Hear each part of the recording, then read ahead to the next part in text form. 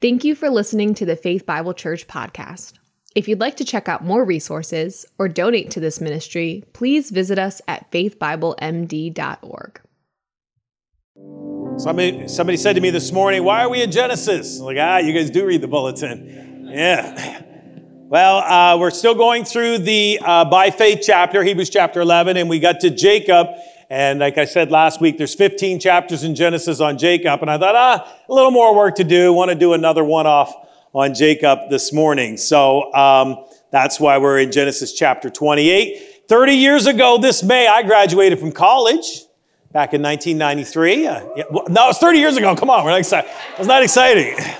I put resumes out, and I had a promising word from this church that was interested in me, but it wasn't going to be till the fall. So I was kind of in that state of limbo. So what do? You move back in with the folks, right? So I moved in with my parents. And I must say, it's very easy living with my parents. That was the first and only time in my adult life where I had no bills.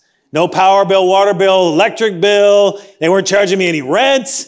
I did have a student loan, but they hadn't started paying on that. That was waiting out there for me. And I didn't have a car. So I had no car insurance. And this was before cell phones. I didn't have a phone plan. So it was nothing. And it was real nice. But to be honest, I didn't know how nice it was. I took it all for granted, not knowing what was waiting for me once I got out in the real world. My dad was helping me.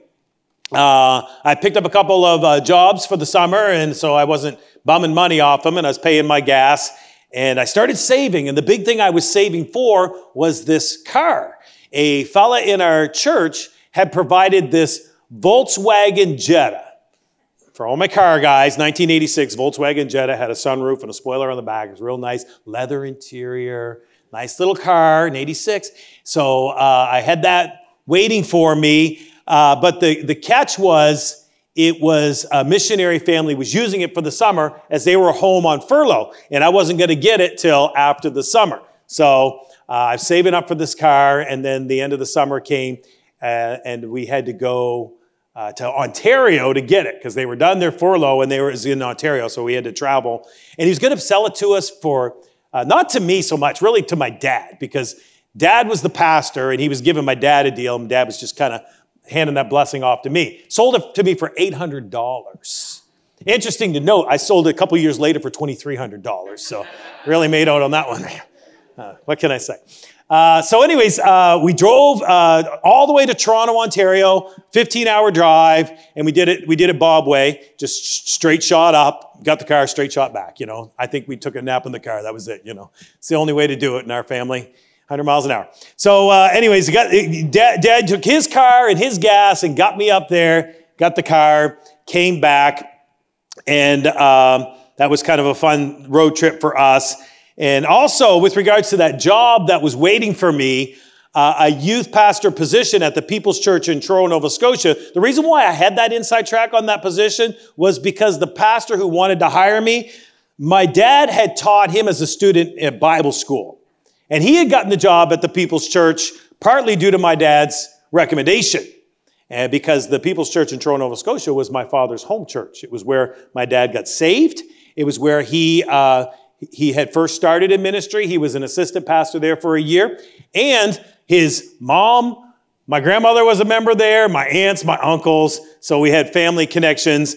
And because my dad was well respected and connected, that guy got the job due to my father's recommendation. And I got the job partly because of my father's recommendation. So that's how I started out in my adult life and in my ministry. A great deal of what I got to do and what was provided to me was because of my father.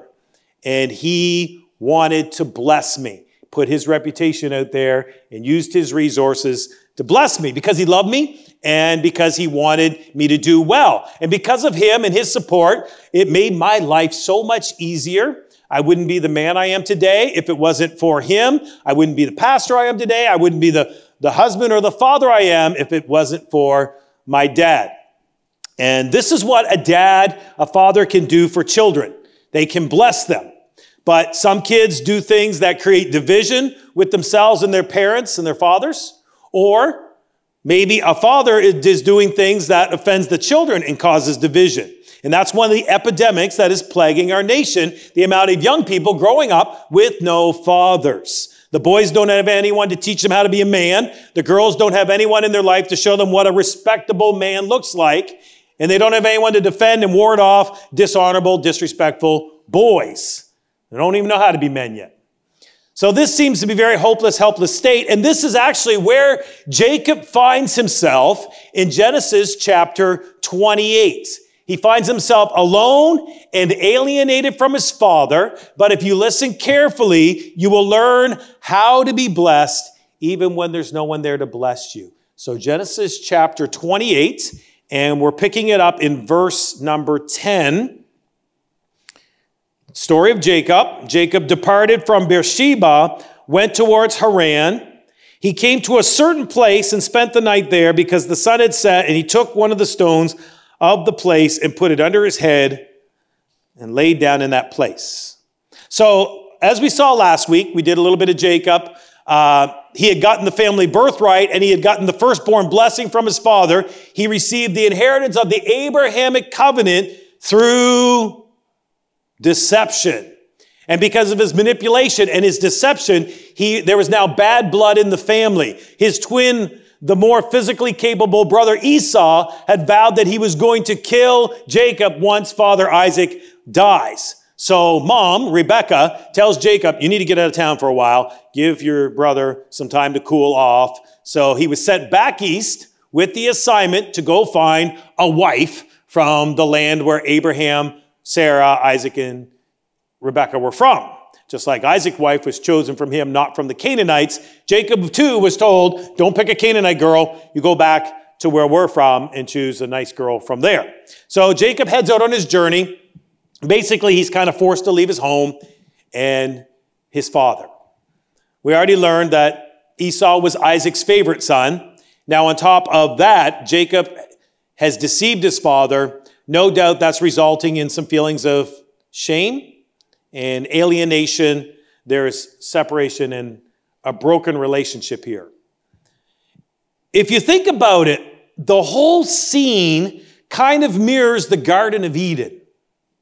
Adam wanting something that was seemingly good. Adam, with the influence of his wife Eve, disobeys God, resulting in the curse and broken fellowship between God and man. Adam and Eve were then exiled out of the Garden of Eden. So here we see Rebecca playing the part of Eve, influences Jacob to go after something seemingly good, the blessing, but in a deceptive manner, which results in a broken relationship, dysfunction in the family, and Jacob has to leave home and is separated from his father. So what was supposed to be a blessing has this element of curse. Moral failure results in rejection and separation. Cast out of the garden, out from his family, with this result of death hovering over him. See, it's kind of very similar, isn't it? Even the names of the places in Hebrew communicate the symbolic nature of this event. So we see here in verse number 10, Jacob departed from Beersheba and went to Haran. Well, we know about Beersheba and where that name come from in earlier on, a few chapters back, Genesis 21. Abraham set 7 ewe lambs of the flock by themselves. Abimelech, now this is Abimelech, is King Abimelech over the Canaanite area where Abraham is living. And Abimelech says to Abraham, what do these 7 ewe lambs mean, which you've set by themselves? And Abraham said, you shall take these 7 ewe lambs from my hand, so that it may be a witness to me that I dug this well. Therefore, he called the name of the place Beersheba, because the two of them took an oath. So Beersheba literally means 7 lamb oath, which provides access to a what? A well, water, life. Abraham had a covenant in place with Abimelech, allowing him and his people access to a well, and the covenant was established by the gift of what? 7 lambs. I think we see the symbolism of the gift. The lamb is a sacrificial animal that provides atonement for, payment for the life-giving water of the well and binds a new covenant. 7 is the number of perfection in the Bible, always affiliated with something that God is doing. So how does this relate to what God is doing? Our Lord and Savior Jesus Christ is called the Lamb of God. Jesus' life was traded for ours. His life was the payment, the atonement for our sin. Through his sacrificial death, Jesus instituted the new covenant, restores fellowship between God and man. Jesus says, I have the living water, and all who drink of this water will never thirst again. Jesus is the well of eternal blessings. So in that simple scene with Abraham, the gospel is portrayed. The types communicate the reoccurring theme in the Bible. The Lamb provides the covenant that brings the life. But Jacob is leaving Beersheba. He's leaving the place of covenant, protection, and he's heading towards where? Where does it say? Haran. The Hebrew word Haran means a junction of trading routes, or we would call that a crossroads. What happens in your life when you come to a crossroads? It's a point of decision. A moment in time when you are faced with choices, and the choice that you make is going to have a huge impact on the rest of your life. When you are young, your path is set for you generally by your parents, right? This is our address. This is where we live. This is your school you're going to go to. We're going to participate in these social activities. We travel in these circles. We'll go to this church. We adhere to these doctrines and philosophies, and your parents try to teach them and live them out for you. But then there's a certain point in your life where you have to start making some choices for yourself and then living with the consequences of these choices. In our culture, one of the big moments for our young people is what? We're coming right up on it here in May and June. It's high school graduation. For the first time in your life, you're expected to make some decisions and choices of what do you want to do with your life? What do you want to do with your life? I don't know. I've been told everything to do with my life my whole waking day. I've never had a choice. And now all of a sudden I'm supposed to decide everything all at once, right? You've had 18 years to live. You've had 13 years of education. Based on that, what do you want to do? Take some more education, or maybe develop a skill, a trade that you seem to have an aptitude for, or maybe you just need more time to decide. Okay, that's fine. In the meantime, while you're trying to figure out what you want to do with your life, get a job. You're not going to lay around here doing nothing all day long. Or maybe like Jacob, you're off on a journey to find someone to do life with. He was on this quest to find a wife. That's a pretty big crossroads, isn't it? Zach, that's a pretty big crossroads. That changes the rest of your life. Yeah. It worked out pretty good, didn't it? Yes, look at these hot. Yes, definitely. So excited. 1 year anniversary just recently. Wonderful. Right? That changes your whole life. Once you have a kid, man, that changes your whole, that's the rest of your life. You're a parent. You don't, Jesse, you can't put those ones back in the bottle, can you? Once you got them, you got a bunch of them. So those are big crossroads. And another huge crossroads is the moment when you have to decide what we were singing about. What do I believe? What do I believe? My parents instilled these values, views, doctrines, and philosophies in me. Do I accept them or do I reject them? Do I stay on this path that my parents have taught me, or do I turn and I go down this path here? And the big question is, where's this new turn going to take me? So this is where Jacob is. He's heading to a crossroads. And many people in here have affiliated with that now.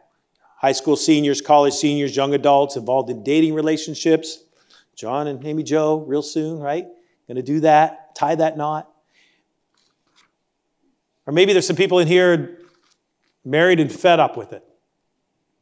There's people in here traveling down a destructive road of distorted thoughts and unhealthy habits and addictions. Some people who are raised in a religion, raised with one set of beliefs, and others who have had no religious affiliation or upbringing whatsoever. And you're here this morning, like Jacob, heading towards a crossroads. And you know what is particularly challenging about coming to a crossroads in your life? Ultimately, you stand there alone. This is your time to make a decision. The time when someone else's responsibility over you is done. Now, we can look back at the road we've been traveling and act like a victim, blame other people for where you are, and maybe that's true.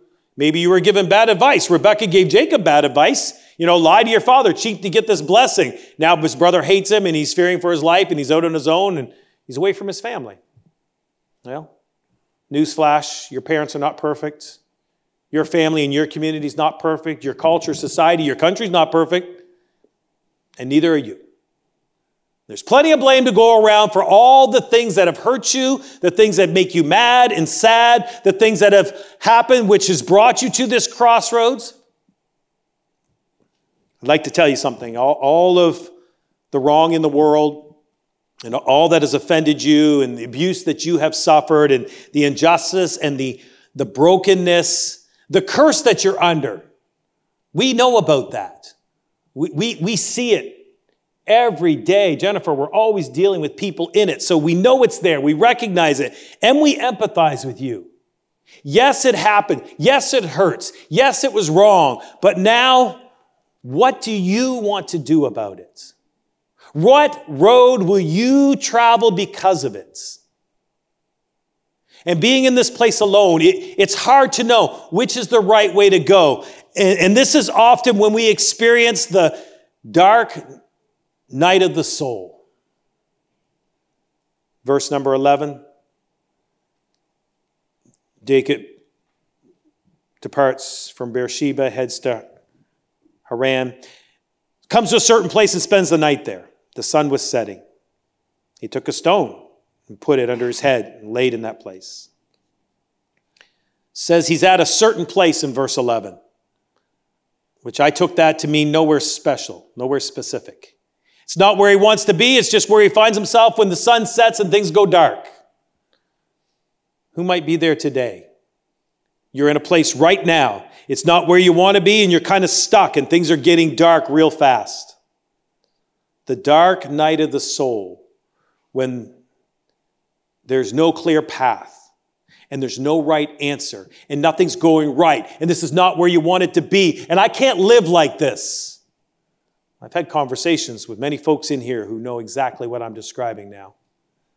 And this is where Jacob is. And all he can do is just lay down and sleep because he can't go anywhere. It's dark. And so he just gets a stone and uses it as a pillow. Now, when we travel on airplanes and I get tired on the airplane, I'll take my backpack and I'll kind of stuff it under this arm and lean against the wall and in the armrest here. And Ileana has those, those goofy neck things. You see the people wearing them in the airport.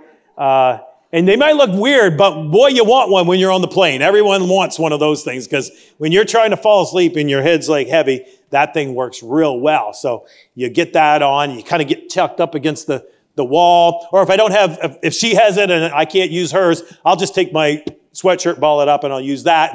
And that works very well. I've never used my shoes. I've never used my laptop as a pillow because that's just not comfortable and it's hard. And I would never, the last thing I'd look for would be a stone. Why would Jacob use a stone? Well, this tells me that he literally doesn't have anything else. In the dark night of the soul, often this is when we feel we have no one and we have nothing. We are alone and we are depleted of resources. The dark night comes when we are in a place of desperation. You remember Jesus when he was in the wilderness alone for 40 days and 40 nights. He was exhausted, starving to death. And this is when the devil shows up to test him, when he's at his weakest physical state. This is when you will have your dark night of the soul. You're heading to that crossroads alone and depleted. And that's when the temptation is going to hit you the hardest. This will be when you can make some of the worst decisions that will plague you for the rest of your life, when you're scared, angry, fearful, bitter, depressed, and doubting. Jacob lays down to sleep in the middle of nowheres with nothing. But let's look at what happens next. Verse 12. He had a dream. Verse 12, a ladder was set on the earth with its top reaching heaven, and the angels of God were ascending and descending on it. And behold, the Lord stood above all and said, I am the Lord, the God of your father Abraham, the God of Isaac. The land which you lie, I will give it to you and your descendants. Your descendants will also be like the dust of the earth, and you will spread out to the west and the east, to the north and the south. And in you, in your descendants, shall all the families of the earth be blessed. Behold, I am with you and will keep you wherever you go, will bring you back to this land, for I will not leave you until I have done what I have promised. One of the most iconic images in Scripture is the Stairway to Heaven. Lots of artistic renditions of that you can find all over the place. I thought about maybe getting Kevin and Ricky to cover that, thought that would be cool. No, we wouldn't do that one. Anyways, the first thing I noticed is Jacob lays down to rest. And often the first thing we need is to rest. One time I come home from work, and it's when the kids were little, and they were just being loud, rowdy boys. It's always supper time, and they're always freaking out. And Ileana's, she's kind of exhausted at this point in the day, and she's kind of frazzled, and they're screaming. And then I come in, and she's kind of fussing at them, and she starts fussing at me, and it's like real tense. And I said to her, you need to go lay down and take a nap. And she said, fine, I will. And she stormed out and went to the room. And I was like, ooh, she listened to me. Oh, so I just kind of, calmed the kids down, and we played. Actually, I just laid on the floor and they jumped on me. It works, doesn't it, Carl? Just lay down and they jump up and down. Hop on Pop, I think, is the book for that. So anyways, about an hour later, she comes out of the room and she says, different mood. Says, thank you. I was exhausted. Because, we need rest. That's why God gave us a day of rest. We get worn down, we get exhausted, and in that state, we'll make very poor choices. But if you'll just sleep on it, get some rest, physically and spiritually. As Jesus says in Matthew chapter 11, he says, come unto me, all you who are labor and heavy laden, and I will give you rest. Lamentations, the Lord is good to those who will wait for him. That's the other concept with resting, is waiting, just sitting still. To the soul who seeks him. The psalmist says, wait on the Lord, be strong, let your heart take courage. Wait, I say, on the Lord. Often for me, I pray about something, and then I got to wait for an answer. Right? I'll sleep on it. And then you know what happens? I'll wake up and I'll have an answer. I'll have a great idea. I'll have some inspiration. Many times when it comes to like a sermon, I'm reading a passage, and I'm like, oh, I don't know what I'm going to say about this, Lord. What am I supposed to talk to about this? And then I'll go to bed that night and I'll wake up. I have all these ideas in my head, and the Lord kind of just helps those come to me. Jacob lays down to rest, and this is when the Lord speaks to him in a dream. And here's the thing. In the dark night of the soul, when all seems lost and you don't know which way to turn, look up. Look up. You're never alone. God is omnipresent. He's always there. He promises, I'll never leave you or forsake you. All you got to do is look up. See, Jacob thought he was nowhere. It turns out he was sleeping at the bottom of a stairway to heaven. And this is the first time that the Lord speaks to Jacob. The Lord spoke to Abraham, his grandfather. The Lord spoke to Isaac, his father. And this is the moment when the Lord speaks to Jacob. And what does the Lord declare to him? What do we see here? He says, the land which you lie on, I will give to your descendants. Land. Your descendants will also be like the dust of the earth, and you will spread to the west, the east, the north, the south. Seed. Blend on you and your descendants shall all the families of the earth be blessed. Blessing. What is land, seed, and blessing? The Abrahamic covenants. The Abrahamic covenants. Verse 15, behold, I am with you. I will keep you wherever you go. I will bring you back to this land. I will not leave you until I've done what I have promised you. The word here in the Hebrew here, keep, is shamar. It means guard, protect, preserve, save. And it's what we find in the Aaronic blessing of Numbers chapter 6. The Lord bless you and keep you. The Lord make his face shine upon you and be gracious unto you. The Lord lift up his countenance upon you and give you peace. And then we want to sing amen after that, don't we? In the dark night of the soul, when you feel like all is lost, God is there to find you, keep you, and bless you, turn his face towards you. He wants to help you. God wants to save you. How do I know this, Pastor Rob? This is Jacob's dream. This is Jacob's stairway to heaven. God never said any of this stuff to me. Listen to what the Apostle Paul writes in Romans chapter 10, verse number 8. You can turn to it if you want. Romans 10, verse 8. Paul writes, but what does it say? The word is near you, in your mouth and in your heart. That is the word of faith which we are preaching, that if you confess with your mouth Jesus as Lord and believe in your heart God has raised him from the dead, you will be saved. For with the heart a person believes, resulting in righteousness, and with the mouth he confesses, resulting in salvation. For the scripture says, whoever believes in him is not disappointed. For there is no distinction between Jew and Greek, for the same Lord is Lord of all, abounding in riches for all who call on him. Whosoever shall call upon the name of the Lord shall be saved. The Lord identifies himself to Jacob, the God of Abraham and your father Isaac. And Paul says in verse number 12, there's no distinction between Jew and Greek. The same Lord of Abraham, Isaac, and Jacob is the Lord of all. And this same God of the Jews, the God of Abraham, abounding in riches to all, call upon him. Therefore, whosoever calls upon the name of the Lord shall be saved. You call on the name of Jesus for salvation, and you will be saved. For God so loved the world, he gave his only begotten Son, that whosoever believes in him, in Jesus Christ, will not perish, but will have everlasting life. This blessing Jacob receives, it says, and in you all the descendants shall all the families of the earth be blessed. From you, Jacob, the whole world will be blessed. And that is our claim to this blessing. It's through Jesus. Regardless of who you are or where you are, all alone at a crossroads, not sure where you should go, not sure where you're going, all you got to do is look up. All you have to do is ask Jesus for help. Ask Jesus to show you the way. After all, Jesus said, I am the way, the truth, and the life.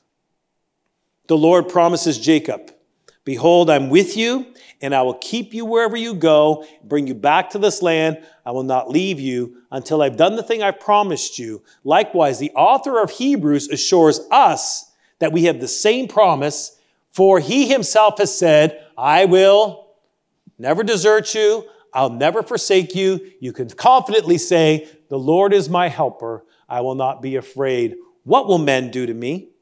God is always with us. So, you think you're in a dark place, stuck in the middle of nowheres, when in reality, you're standing at a stairway to heaven. Just look up, and you will see that you are actually at Bethel. You're at the house of the Lord. Verse number 16. Jacob awoke from his sleep and said, surely the Lord is in this place. I didn't know it. And he said, how awesome is this place? There is none other than the house of God. And this is the gate to heaven. So Jacob rose early in the morning. He took a stone. He put her in his head and he set it up as a pillar and he poured oil on the top. And he called the name of the place Bethel, which means house of God. Then Jacob made a vow, said, if God will be with me and will keep me on this journey and take me and give me food to eat and garments to wear, and I return to my father's house in safety, then the Lord will be my God. This stone that I've set up as a pillar will be the house, God's house, and all that give me, I'll give a tenth back to you. So Bethel, the house of God. Child of God, did you know that you are the house of God? Did you know that? Paul writes, do you not know that you are the temple of God and his Spirit dwells in you? Peter writes, you yourself are living stones being built as a spiritual house, a holy priesthood to offer sacrifices acceptable to God through Christ Jesus. One more testimony. Paul writes again in Ephesians, so then you are no longer strangers and aliens, but you are fellow citizens, saints of the member of the what? Household of God, built on the foundation of the apostles, the prophets, Jesus Christ himself, the chief cornerstone, in whom the whole structure being joined together grows into a temple, a holy temple in the Lord. In him, you also being built together into the dwelling place for God by the Spirit. God's always with us. The Holy Spirit indwells those who believe in Jesus. Jesus said in John chapter 8, I am the light of the world. Whoever follows me walks not in darkness, but in light. The dark night of the soul ends when you put your faith in Jesus, because now you have the light of life. And even here today, there may be someone who needs that light, someone who's at that crossroads and feels very dark. I'm here to tell you, Jesus wants to bless you, and he wants to show you the way. You don't have to be alone in the dark. All you got to do is turn to Jesus. He wants to give you life. He wants to come into your heart. It says in Revelations, Jesus says, behold, I stand at the door and knock.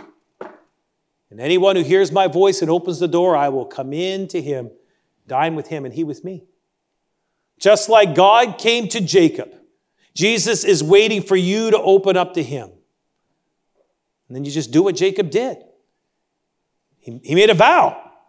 If God be with me and keep me on my journey and take me, give me food and garments to wear, returns me to my father's health and safety, the Lord will be my God. Jacob determined to trust God's word and vowed that the Lord would be his God. See, what Jacob so desperately wanted, provision, right? He said, give me food, give me clothes, protection on the journey, keep me, salvation, we already told you what that means, and then restoration. Return me to my father's house in safety. And that's exactly what Jesus came to do. Provide, protect, save, and return us to our Heavenly Father's house. See that? Because of Adam and his sin, he got driven away from his Heavenly Father. Jacob too, because of his sin, he got driven away from his Father. And all of us, because of our sin, we too are separated from God, from his blessings, from the Creator and Sustainer of life. Well, the good news for you is Jesus is the way back to him. He is our stairway to heaven. Let's bow at this time. There might be someone here today who needs these promises, who wants the Heavenly Father's blessings.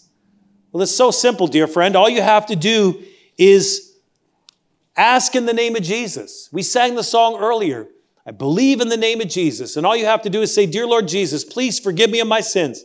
Thank you for dying on the cross. Thank you for shedding your blood to pay that penalty. You are the Lamb of God. You have brought me back to this fellowship with God. I believe in you. I trust in you.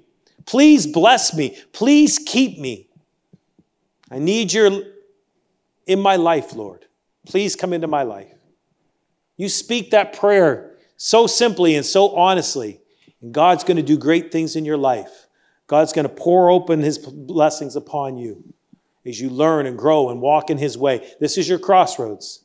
It's time to decide which way you want to go. It's not a dark place because Jesus is the light of the world. Lord, we just pray that somebody here today would proclaim, profess, speak it again. Maybe they said it before, but speak it again. Rededicate themselves. Maybe for the first time. Say, dear Lord Jesus, I'm believing in you. Please be my light. We pray that somebody will make that decision today, Lord Jesus. Holy Spirit, move in this place. Draw each and every one, each and every soul, each and every life to yourself. We give you the glory for all that you've done and all that you're doing. And we look to your return. We pray all this in Jesus' name. Amen.